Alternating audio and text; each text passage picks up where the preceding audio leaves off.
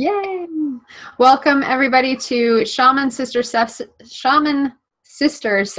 You think I'd be better at saying it by now? Episode 21. Yes, 21, where we are joined by special guest Deshna Ubeda. Shaman Sister Sessions is our mine and Catherine Bird's offering to the world. I'm Michelle Hawk, and together we are the Shaman Sisters. And it is our great joy to welcome Deshna here with us today. Deshna is the master facilitator behind Embrace Festival, a conscious gathering focused on tribal, supporting global tribe in awakening and exploring sacred oneness. Embrace Festival is coming up the first weekend in May 4 through 6, which is actually Thursday, Friday, Saturday. And together we will be enjoying a wonderful lineup of amazing speakers, some featured presenters, breakout workshops, music, and creating community, sacred community, and social evolution. So please join us in welcoming Deshna. Thank you so much for being here today. It's a great pleasure to have you. Thank you. I'm honored to be here. Thanks for inviting me. Of course. Yeah. So I know that we'll be speaking somewhat about Embrace Festival today, but really the core of that is the vision of sacred community and social evolution. And I know that you have some extensive experience working in a variety of fields, a variety of capacities around this. How did that come into your life, and how are you living that? What does that mean to you exactly? Okay. Well, starting with kind of what sacred community means to me, I would say that it's a community where you feel connected to others at a deep level, and you also feel connected to the sacred, to the holy, to the mystery, whatever that is to you, your deeper self, your higher self, God, whatever that is for you.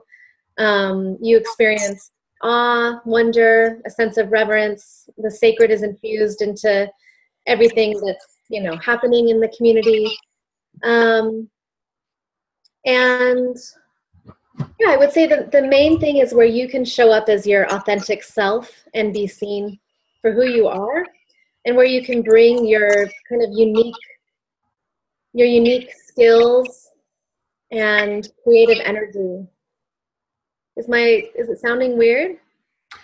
There's a slight echo back, but we can hear you fairly clearly. Okay. And viewers, let us know if there's any audio problems. Thank you so much, Deshna. And in the course of our episodes, we did, Kat, I think it was even our first episode that we talked about building sacred community, right? It was, because what we see is that this is such a vital, important aspect of the awakening. And as people start to awaken and express themselves, to own their gifts, to see their place on the planet and their offerings, and then also start to really explore their own individual divinity and connection to source and what that is, that the first thing when that becomes really an issue is this element of community, and how so many people feel very lost and alone, especially when they first start having an awakening process or coming into their gifts or expressing and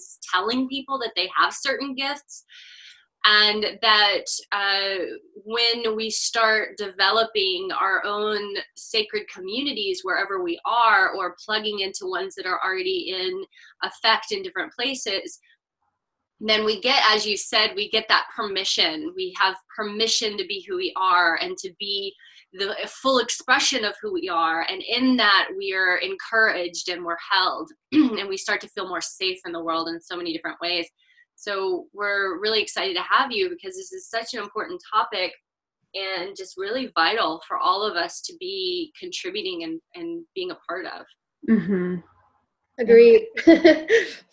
Absolutely. Agreed. Yeah, that was so well said. Thank you for expressing it that way. Mm-hmm. I know all of us have had some of our own journeys, and viewers, I'm sure you can relate to, just looking at who's watching here. Yes, I know. Discovering sacred community and discovering connections, medicine, family. So, Deshna, I'm kind of curious, how has that manifested for you personally? What has your trajectory been like in unfolding this for yourself and then doing the amazing work that you're doing to then offer it out into the world for others? So I think, like most people, it's been this kind of windy journey that I'm still on. I don't feel like I have this perfect sacred community in my life. I don't think that our current culture and society systems really support it very well, or encourage the growth or the creation of sacred community. I think it's really challenging in today's world.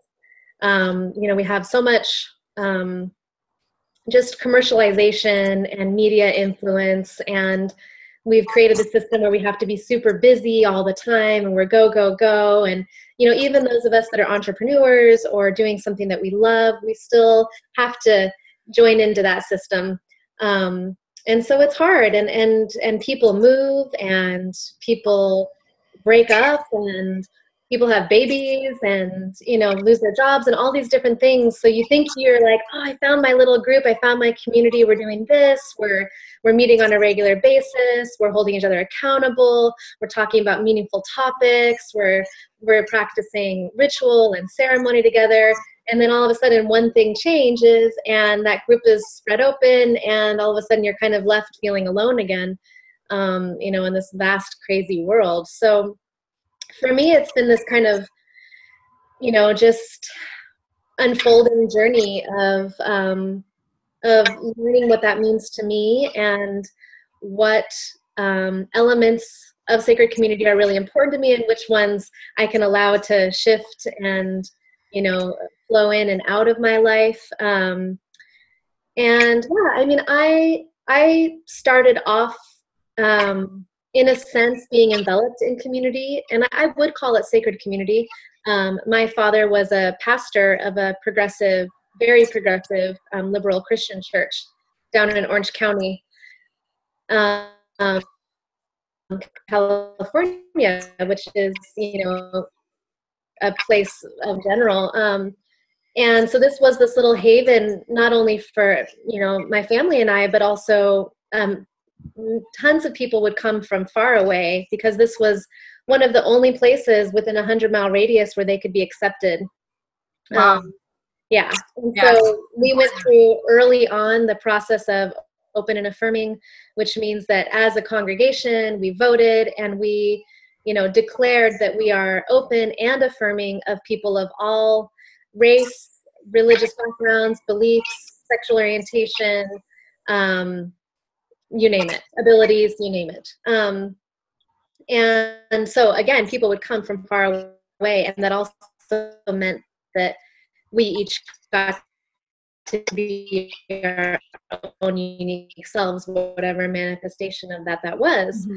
Know that without even knowing that, really, to show up, on a weekly basis, and be seen and be held and be cared for, and encouraged to grow. And, and I think that's a really important part of sacred community is, are we stepping backward in fear, or are we stepping forward in growth? And sacred community is always encouraging us to step forward in growth, even when it's scary, even when everything is telling us to, like, oh, never mind, I don't want to grow. I don't want to, face that challenge, or let go of that, whatever ego thing I'm holding on to, or whatever. And so I did get that experience, and I just didn't know exactly then that that's what it was. But I had a really rough 6th grade year, and looking back, I was so alone in my school, like utterly alone. And yet I had this community that I could show up to every week.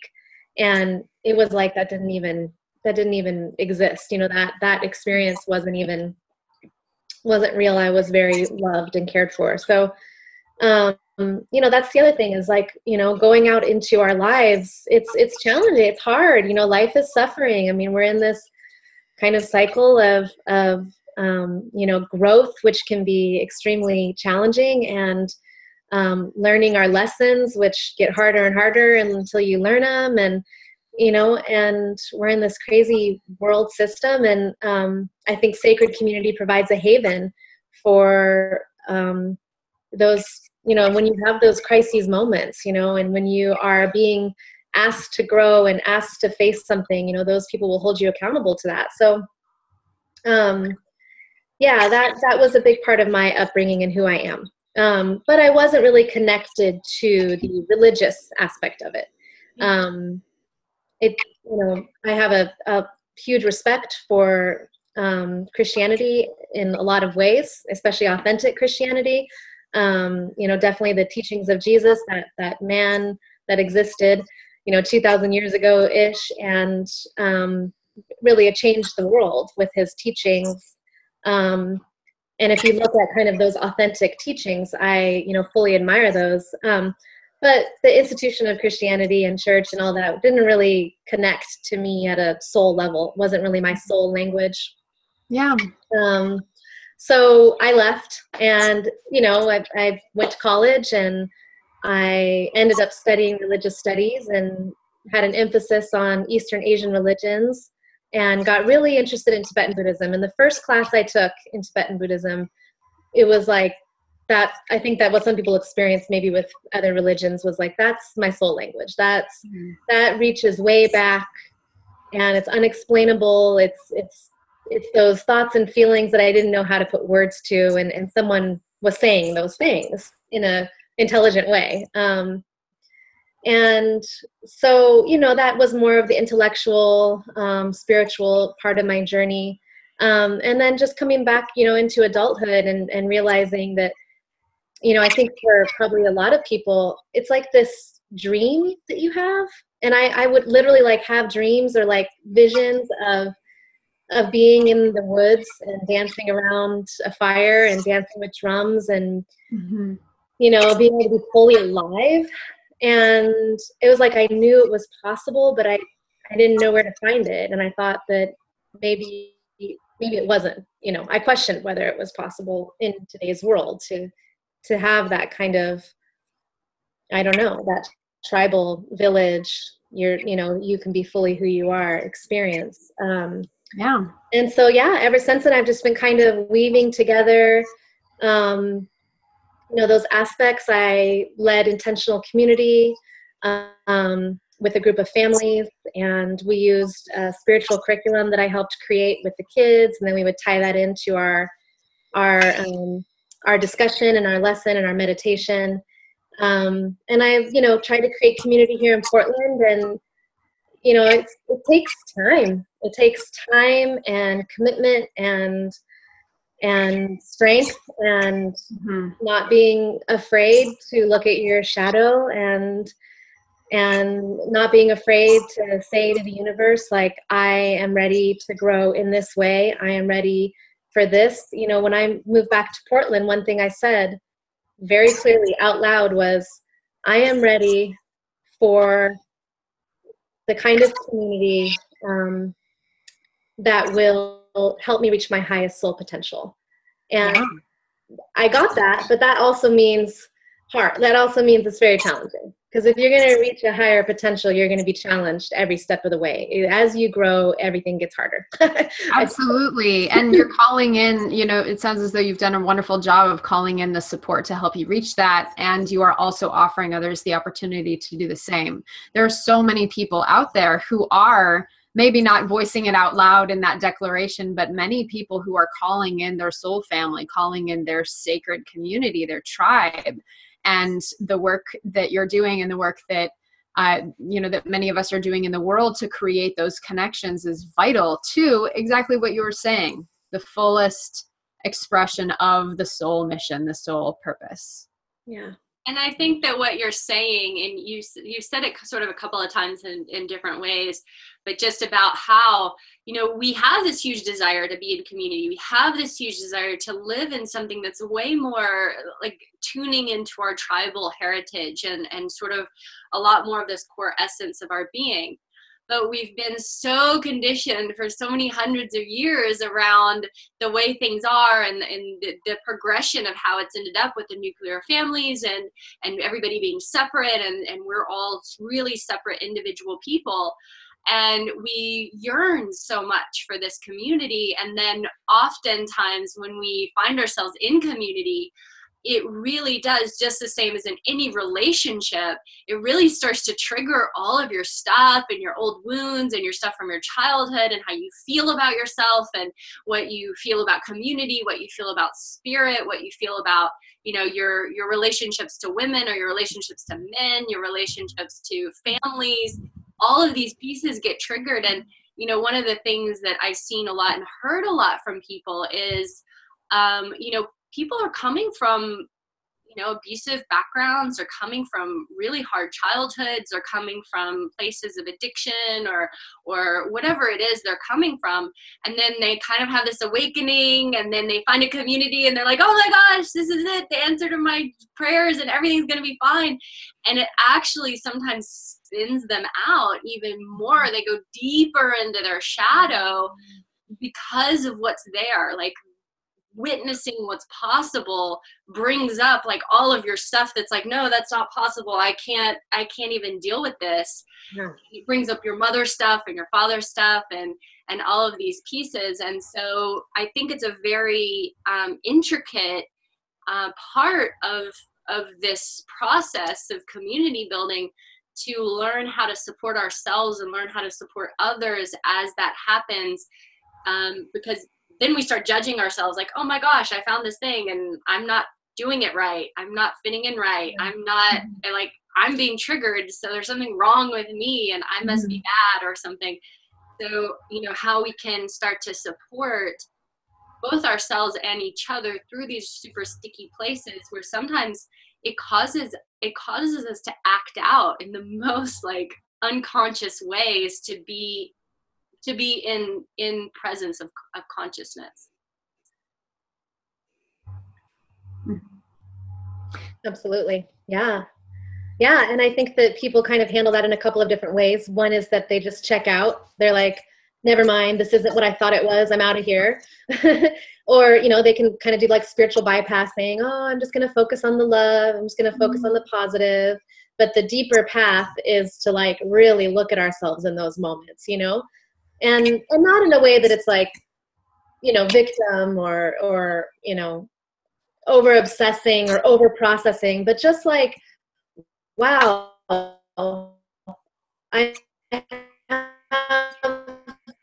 some things coming up that I thought were just because of that old relationship, but guess what? They're showing up here too.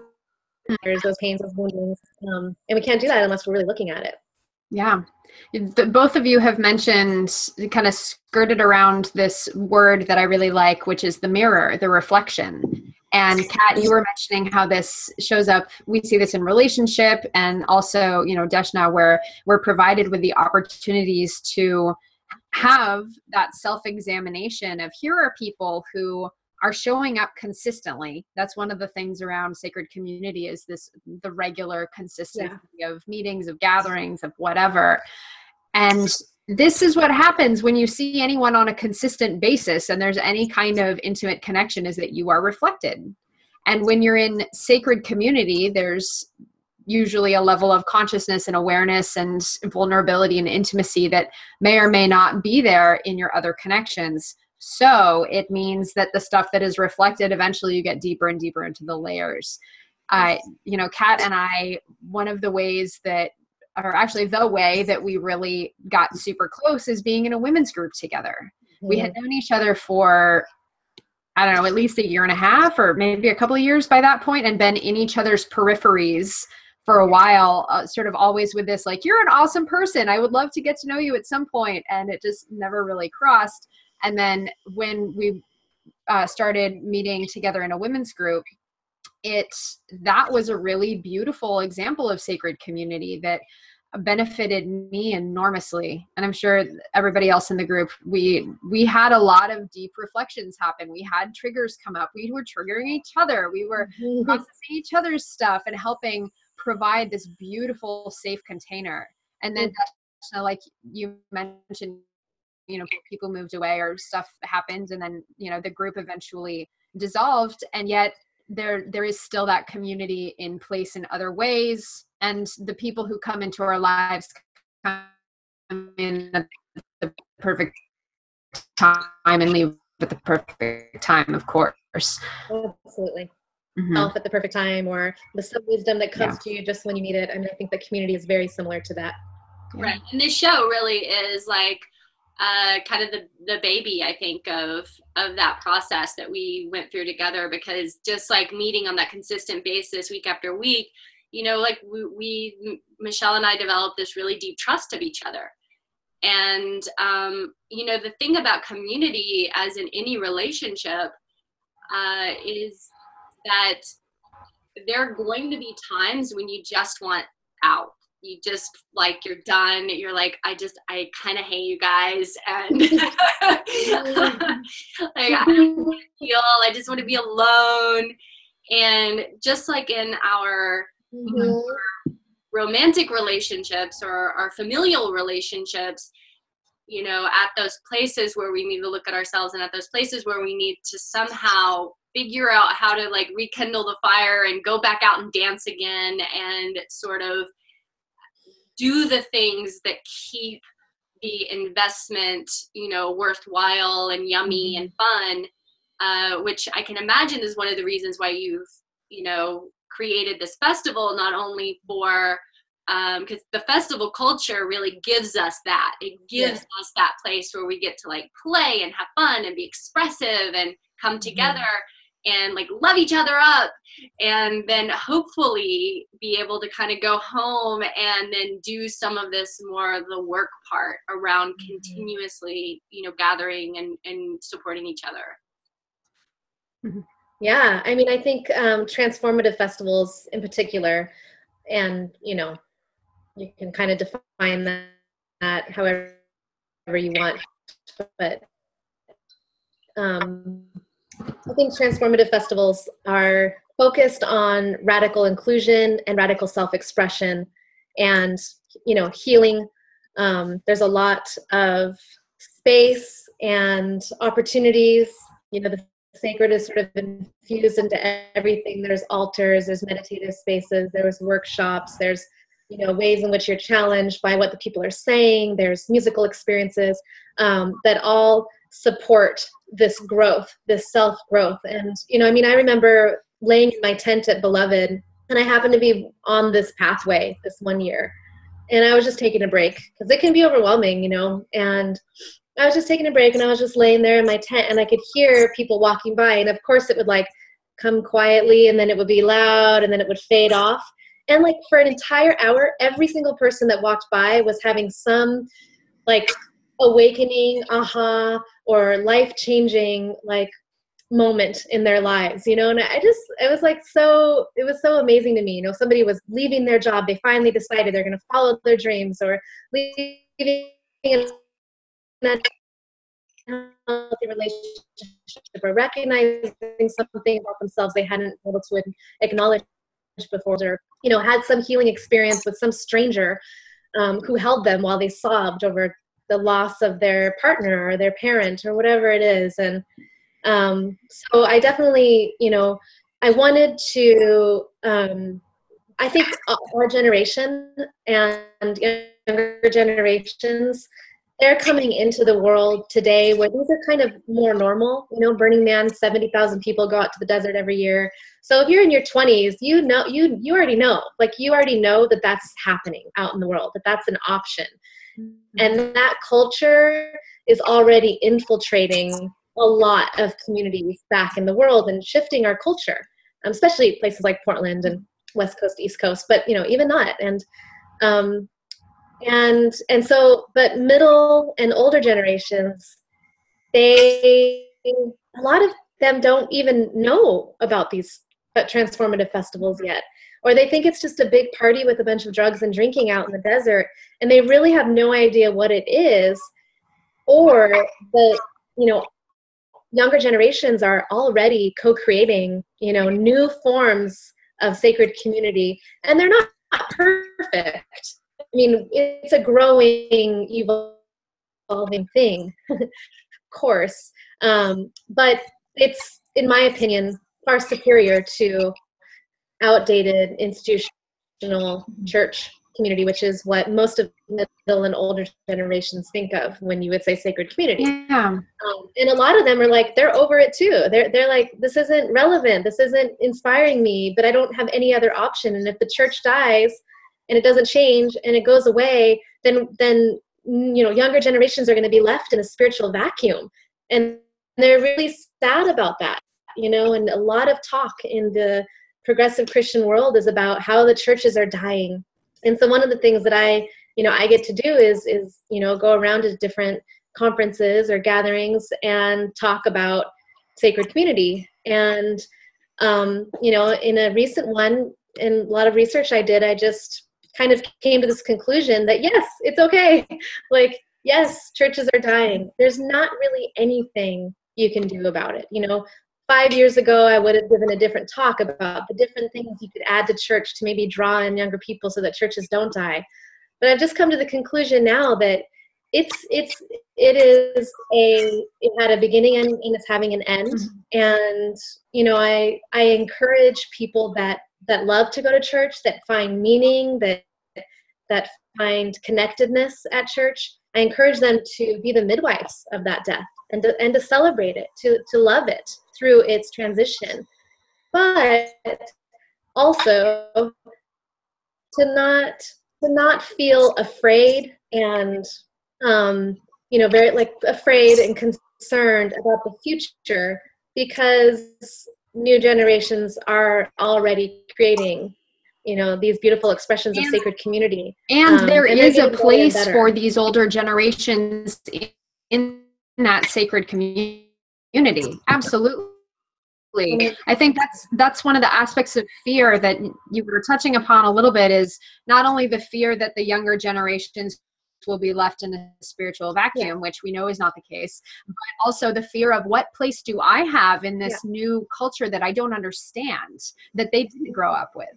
The speaking to beloved experience and also being a part of other sacred communities, there is absolutely welcoming and, please join us elders, this intergenerational building of community. Kat and I were facilitating a workshop in June at the Sacred Earth Warriors gathering.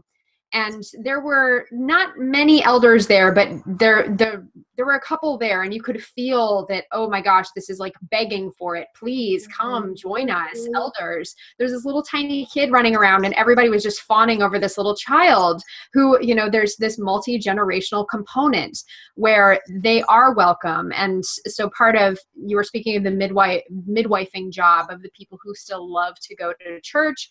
Absolutely. It's also part of our job as the creators of this new vision of sacred community to be comfortable taking the initiative of stepping into this community they don't understand. So to all of our viewers out there, and to anyone watching this, please, you are welcome.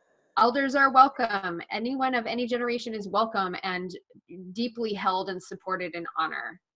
Absolutely. Thank you for saying that, Michelle. That's a really important message, I feel like, and something I also say. And I think we have some growing to do there. I completely understand and agree with you. I've been in festivals or gatherings where you can tell that, people are so excited. Oh, there's some older people here. Woo, and oh, there's babies. Yay.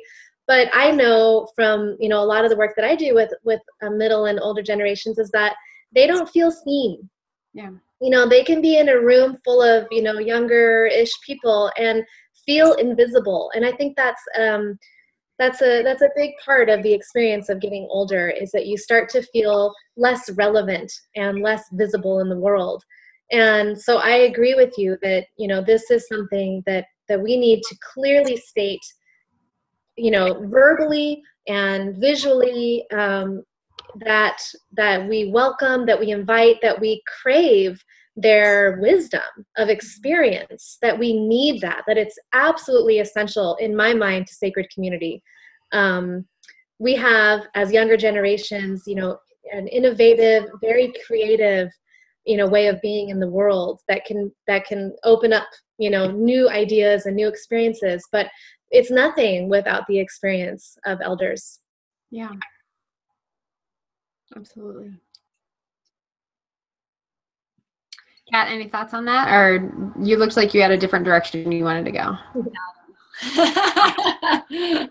Well, I mean, as we're talking about inclusiveness, you know, we're in this space where we're seeing so much divisiveness in a lot of ways in the world and in our country and throughout the world. Like, things on the news constantly, we're hearing about terribly divisive ways of being, just like almost, trying to get us to hate each other, trying to get different communities and religions and ethnicities and genders and people to sort of be at war with each other. I guess in some ways it's almost just to keep us distracted from actually, joining forces and actually being in these conscious communities.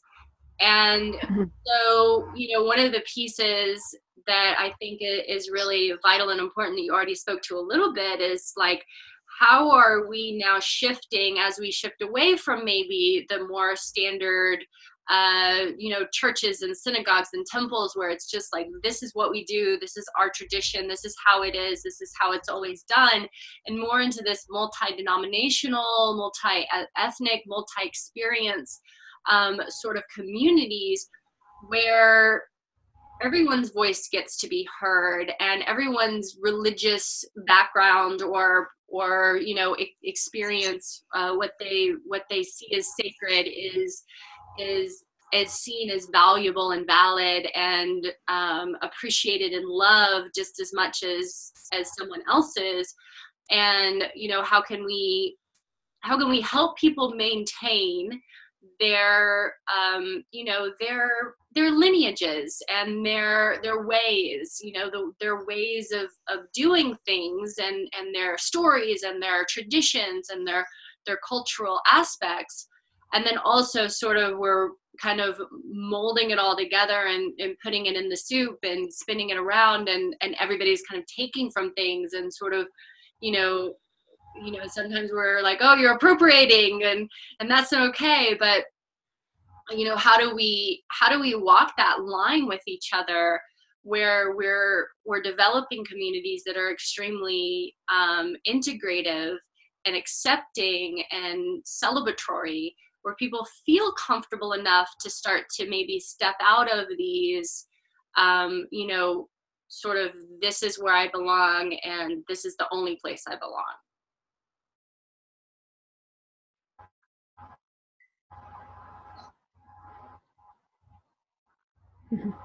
And just as a question on, how do we do that? Where do we start with that? And how do we, how do we really bring that inclusiveness to the forefront? Because a lot of times when we'll see like, pictures of festivals and it'll be very like, oh, that's kind of really culturally appropriating and not very nice, images. When we see them in mass media, we actually don't look very culturally accepting and we don't look like we're really respectful sometimes when we see these images that the media is putting out that seem to be more about like divisiveness. Yeah. I mean, I think there's, it's the difference between being respectful of others and being radically inclusive. And I don't exactly know how to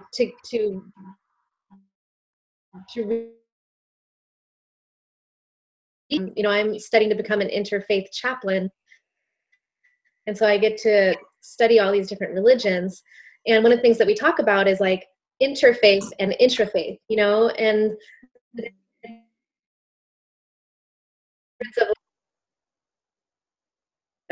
better or right. And like, we are all equally valid in our beliefs, in our practices. So I do think that is a challenge. I don't exactly know I think it's very hard for us to see the divine in other people. It's like the challenge of being a human is to see that in everyone else. I mean, that's it. That's the thing. Yeah. There was a lecture I attended a couple of months ago that I feel like I referenced from. This lecture was on the many faces of the sacred, among other things. And this scholar, this very obviously super educated guy, very well studied, and initiate of a few different traditions, he was talking about how come from at least a growing up where we the whole country celebrates Christmas, right, and Easter, and that there is that monotheistic thread running through American culture.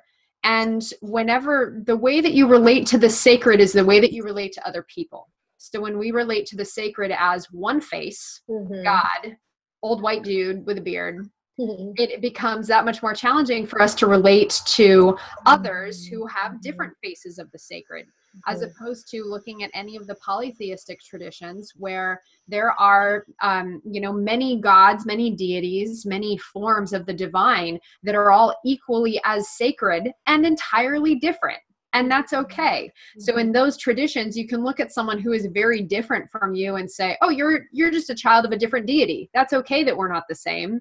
I'm in Hawk tribe, right? And yet, okay, someone else is in Salmon clan, and they're still totally, a child of this divinity, not my same divinity, but still just as sacred.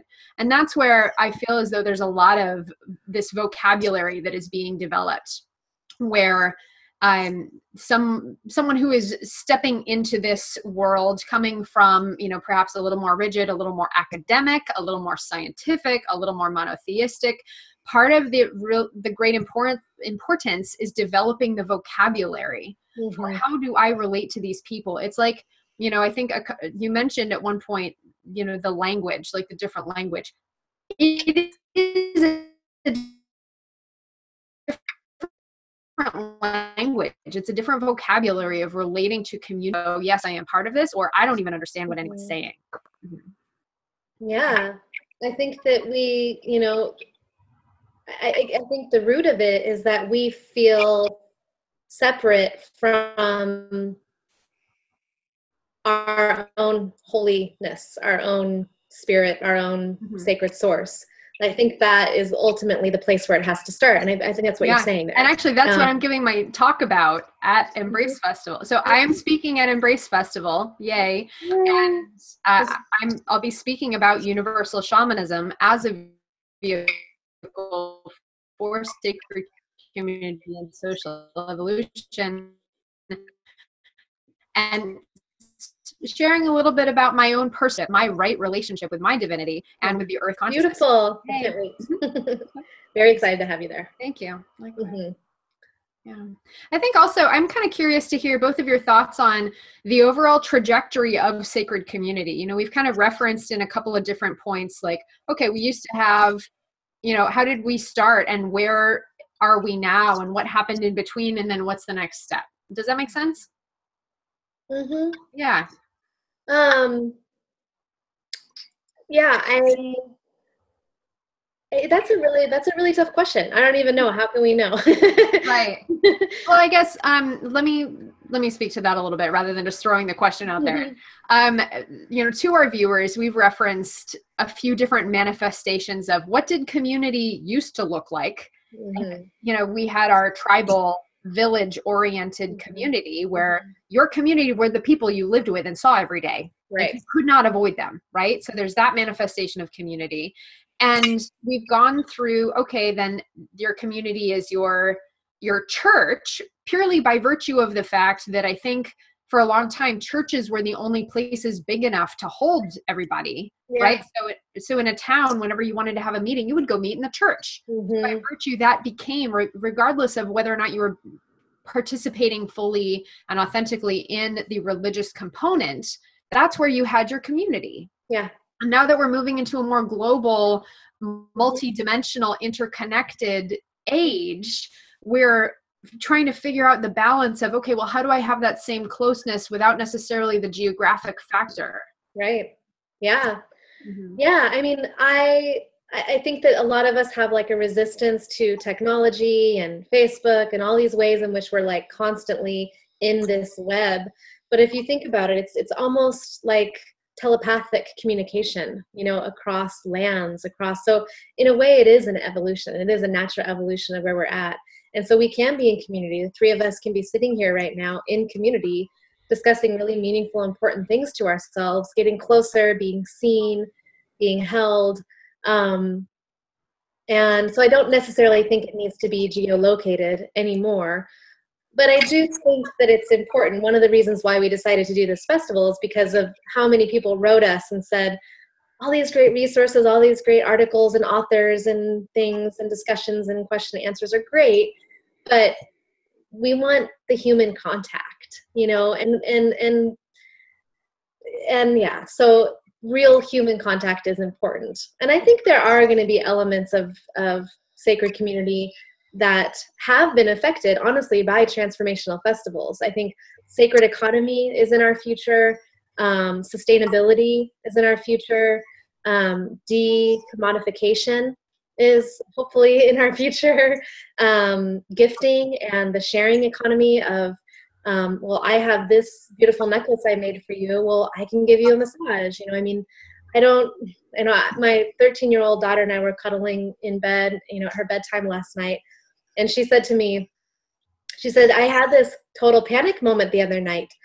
And she said, I realized that I'm going to, you know, I'm going into 8th grade soon, and then it'll be a summer and then school and summer and school, summer and school, summer and school, all the way in through college. And then as soon as I'm out of college, I have to hurry and try to get a job so I can make money, so I can work for the next 40 or some years, so that I can maybe be Papa's age. He's still working. He's 76. And then what, get 10, 20 years to not do, you know, to have fun and relax. And then I die. And she's like, and since I've always believed in reincarnation, I'll just be born right back into it again. I'll get this break where I'm a baby, but I can't really do much. So it's kind of frustrating. And as soon as I can do stuff, I'm back in school again. Oh my God. What the heck? I know. I'm like, well, you know what that's called? I'm like, you know, that's samsara. That's this endless cycle of life and birth, the endless cycle of suffering. I mean, life is not easy. You know, life is, you know, inherently full of suffering. And, you know, there's a reason why you're here specifically. And ideally, hopefully, I believe deeply that we are evolving out of that. I mean, I think this last couple of years have seen great awakening, and people are starting to experience the boundarylessness, partly because of WhatsApp and, you know, and people are, you know, coming into age where they don't see racial barriers or sexual orientation barriers. They're just another person in my class, like, you know. And obviously we have a lot of growing to do there, but sacred economy is now a known term, and that is the future, I believe. Things like that, elements of you know, where we have the sacred infused into everything, where you can stop and create a nature altar, you know, in the park. You know, things like that, I feel like are the future that we're moving toward. And it feels really like, you know, slow to us, but if we step back and look, it's like we've done great growth in the last 10, 20 years. Yeah, definitely, for sure. It's, you know, with social media and with the internet, we have gotten to where we can take people who are just one individual someplace, and they can now have these sacred communities where maybe they don't have something happening in their town, but they can tune into something that's really profound for them. And, you know, even just like those of us who, you know, we're leading these group programs or, you know, doing this show or whatever it is, it's like, okay, I gather my people and we're gathered on the internet and we're all tuning in and doing these meditations or whatever it is at the same time. And, you know, that field that we're creating with each other as we're starting to tune in with each other and do these like mass meditations and mass yoga events and mass like prayer events that are happening because we have access to the internet. You know, we have this greater field that we're creating and awarenesses that are reaching out to people who maybe would never have had access to this before. You know, when we talk about church, it was like there was no other choice. Yeah. You were born, you went as a baby to this place, and that was it. And you maybe didn't move your entire life, and you lived your entire life going to the same church, and that was that. End of story. There was no other choice. And now we've entered into this age of just mass choice, where now you can be born in Southern California and then be like, you know what, Tibetan Buddhism, that's my thing. I can study with the most learned lamas, and I can read the sacred texts from these, you know, ancient places where there was no way we would have access to the kind of information that we have in order to evolve ourselves, but then also create communities that are based around maybe studying some of these things and doing these meditation techniques and entering into these prayer and ceremonial spaces with each other, whether it's virtually or in person, that it's still very powerful, and it is still this creation of community, which I think is really sustaining a lot of people who otherwise would just be like no idea what to do and just feeling very lost within this awakening time. I think that the technology is evolving with us for the purpose of allowing us to shift our consciousness. Mm-hmm. Yeah, being a part of this nonprofit organization, we have they're not members, but they're readers essentially from all over the world. And probably the most common thing that I hear via email or comments is that I'm all alone here. I'm the only one who thinks these things here. And like, you're saving me that this exists, that this platform exists where I can come and find other like-minded people that can validate, you know, my feelings and beliefs and worldviews. So yeah, that is huge. Mm-hmm.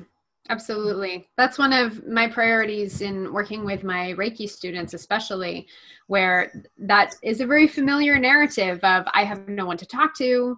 I don't know anybody else who does this. I'm afraid of sharing this with my friend circle. And so there's a lot of work that I do, and, you know, I could always do more, I'm sure, but a lot to try and facilitate those connections with each other, especially as people are stepping into who am I as a divine being? How is this manifesting for me? And then to be reflected and supported in each other.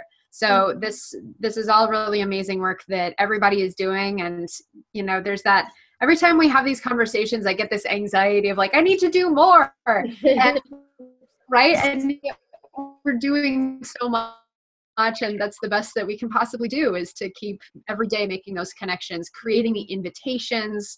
And I feel called to share a little bit about my understanding of sacred community, my journey of sacred community. I was one of those people who felt like a weirdo. And I was, she's a Reiki master as well. She was not while I was growing up. She and I came into it that around a similar time, but thank goodness she never medicated me or said, oh, stop making up things about what the animals are saying. Right. She was like, oh, what else are the animals saying? Yeah. So it was a comfortable home environment. But when I went off to school, I'm a biologist by my training. I have my degree, my bachelor's science degree.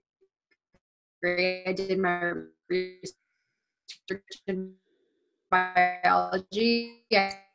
I was entrenched in. And I love that. I love science. I love the thinking about the data, and I love spreadsheets. I love graphs and everything about it. And yet my experience in academia was so isolating and so alienating. Whereas I was sharing my experiences of Reiki, because I started studying Reiki while I was still in college. I was sharing my experience of Reiki with some of my friends, and I was shut down instantly. They didn't have the vocabulary to understand me. They didn't have the ability to hear me. And that was however many years ago. That was more than 10 years ago at this point. And now, through the magic of the internet, I'm starting to see some of these people who years ago couldn't hear me or couldn't relate to me, being curious and interested in what I'm doing in the world. Mm-hmm. So part of what you were saying, Deshna, at the very beginning is it takes time. Mm-hmm. It takes time. It takes consistency. It takes reflection. It takes continuing to put ourselves out there. Mm-hmm. So those people who couldn't meet me then are starting to be a little more curious and open now, and supporting the work that I do and saying, hey, I saw your episode. That's really cool. Good for you. Mm-hmm. Mm-hmm. I just, something you said before and just now, I think is really important to mention. And that is that, the vocabulary. I think that with this dogmatic, institutionalized religion that, religious culture that we were sort of brought into without choice, it created trauma for a lot of people to the point of them going toward the other dogma of anti-religious, of secularism, of, highly scientific only. If we can't see it, touch it, feel it, explain it, then it's not real. And that it's like that rubber band effect of like, oh, that's too far in that direction. And what I'm seeing now more and more is people coming back toward that middle ground of, being okay with even just being comfortable with the word God again. I mean, it was a trigger word for me, for many years. And I because I felt like I had to always say, but not the white man up in the sky, God, but, this sacred oneness or, sacred source or whatever that is. And so I am seeing people more and more becoming more comfortable with the vocabulary of sacred community, of social transformation, of a spiritual path, spiritual culture. It's kind of counterculture to what we've been brought into. And that's a really important part of it.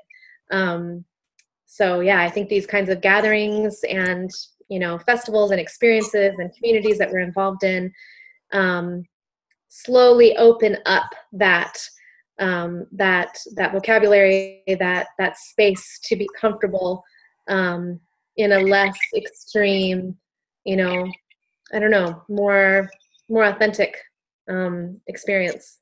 Mm-hmm, for sure. Yeah. I think that a lot of us are really being called to heal these religious wounds, these disconnections from source that we've received from our childhood and the upbringings that we've had and past life experiences and these things that we've seen and witnessed in the name of God, right? In the name of Jesus, in the name of Muhammad, in the name of, all of these things that we've seen that are just like, well, how could that be in alignment? And how far we've had to, push that away. For me, I, recently becoming much more involved in medicine ceremony work and studying much more deeply prayers and invocations and working with the archangelic forces and the songs, and there's a lot of very God, Jesus, Mary, Joseph stuff in there. And I've done a lot of work over the years in healing, especially like that Jesus wound was really profound in me. And I realized how much energy it was shutting off to be so mad at Jesus. And then now again, it's this another little layer that I'm peeling into and witnessing the places where I'm like, oh, it's super uncomfortable. And then allowing myself to tune into the truth, mystery beyond the words and the divinity beyond the structure. Yeah. And to allow myself permission to play and explore within these realms where if you had put me in the same experience 10 years ago, I'd have just been so ultimately uncomfortable with the words and the vocabulary of God and Jesus and Mary, and I wouldn't have known what to do with myself. And I think we're hitting against that for a lot of people as we're allowing each other room to play with what God means to us, and the expression of God, and to accept some people. There's a lot of like anti-Christian sort of push, in our conscious communities where it's not acceptable to say God is Jesus is, and there's like, are we okay? Are we okay? If we start talking about God, we're what does that mean? So I think that we're definitely being pushed into a really deep healing of religion and God and these different deities from the different traditions, for sure. Mm-hmm. Yeah, and the incredible wisdom of thousands of years that these ancient cultures had. I mean, it would be a shame to deny that, because the Bible has been taken out of context, because the Bible is misread, because there's biblical illiteracy, essentially. If you really get down to it and look at the history and the people that wrote the Bible and the long history before that and where those were coming from, there's incredible wealth of like wisdom and teachings that are relevant to today. And that's it's a shame, but I think we are healing in that area. I do. And especially I had to study Islam for my school, and I found that I had a lot of misconceived notions and prejudices against this religion that I didn't even know I had, because I'm all inclusive and whatever. But I was really resisting it. And once I got into the mystical aspect of it, it was that universal truth strand. It was that thread that goes through that these people had transformative experiences and saw God in everything, saw the sacred in that little, weed growing through the cracks, and needed, were compelled to share it. They weren't trying to start a religion, they were trying to help people step out of their ego, of their suffering, of their delusion, to wake up people. I mean, Buddha just is awakened one, And I don't think Jesus was like, let's start a religion, you guys. Oh, he was a Jewish rabbi. He wasn't trying to start a new religion at all, but he was trying to reform, some of the laws and cultures of Judaism as it was at that time. Mm-hmm. Yeah. So we're right at 1:00, and I know we could talk about this forever, but let's leave people with a couple of takeaways about how can we support ourselves and support each other in continuing to build our sacred community. We didn't even get to the social evolution part. Well, we did kind of, but we didn't use those words. Yeah. But how can we continue to support each other? What are, one or two of your best recommendations for what we can do? Me? Anybody, both of you. And I'll come up with my own too. I asked that question. I got to come up with something. I was going to just say that social transformation, social evolution is an inherent part of sacred community, period. Yeah. If you're not focusing on some shared value that is working toward improving yourself, healing yourself, your local community, and the world, wide, then something's missing in your community experience. I would just say that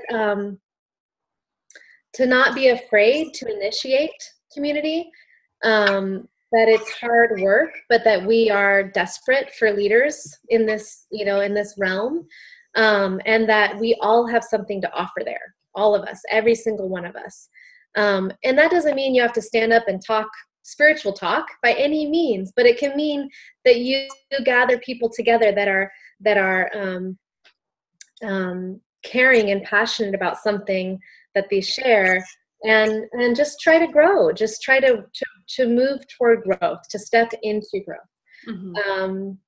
So, a quick little plug for Embrace is, this little in-city festival that we're having here in Portland, the first weekend in May. And what I really wanted to do there was kind of like, it's almost like a taster, of these different aspects of sacred community and social transformation. It's by no means like the perfect bubble of either of those two things, but it's some really important aspects of it: nonviolent communication, sustainability, conscious aging, health equity, healing ourselves, healing our wounds with Christianity.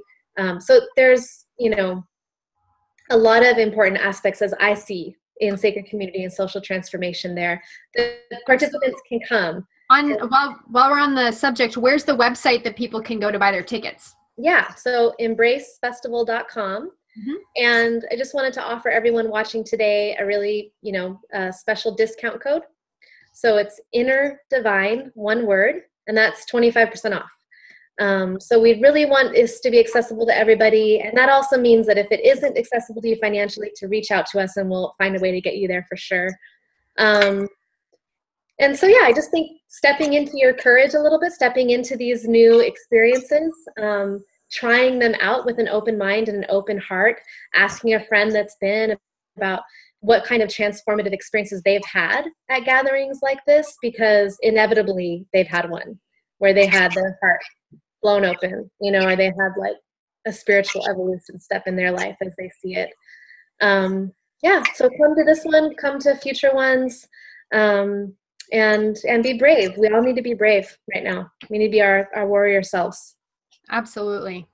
Thank you so much, Deshna. And again, that was embracefestival.com with the special discount code Inner Divine, all one word. Is that uppercase, lowercase, doesn't matter? I don't know if it matters. Do uppercase in case it doesn't. Uppercase.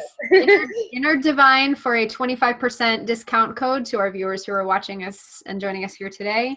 Thank you so much, Deshna. It was such a wonderful honor to have you on our call today. And as always, a pleasure to our viewers for, thank you for joining us. In the interest of continuing to build and facilitate our sacred community, you are absolutely welcome to reach out to us through our email address, shamansistersessions@gmail.com. You can also check out our Facebook page for the latest updates and hear what we'll be speaking about next. Thank you both to you. Thank you. Lovely to be with you. Thank you. Mwah. Mwah.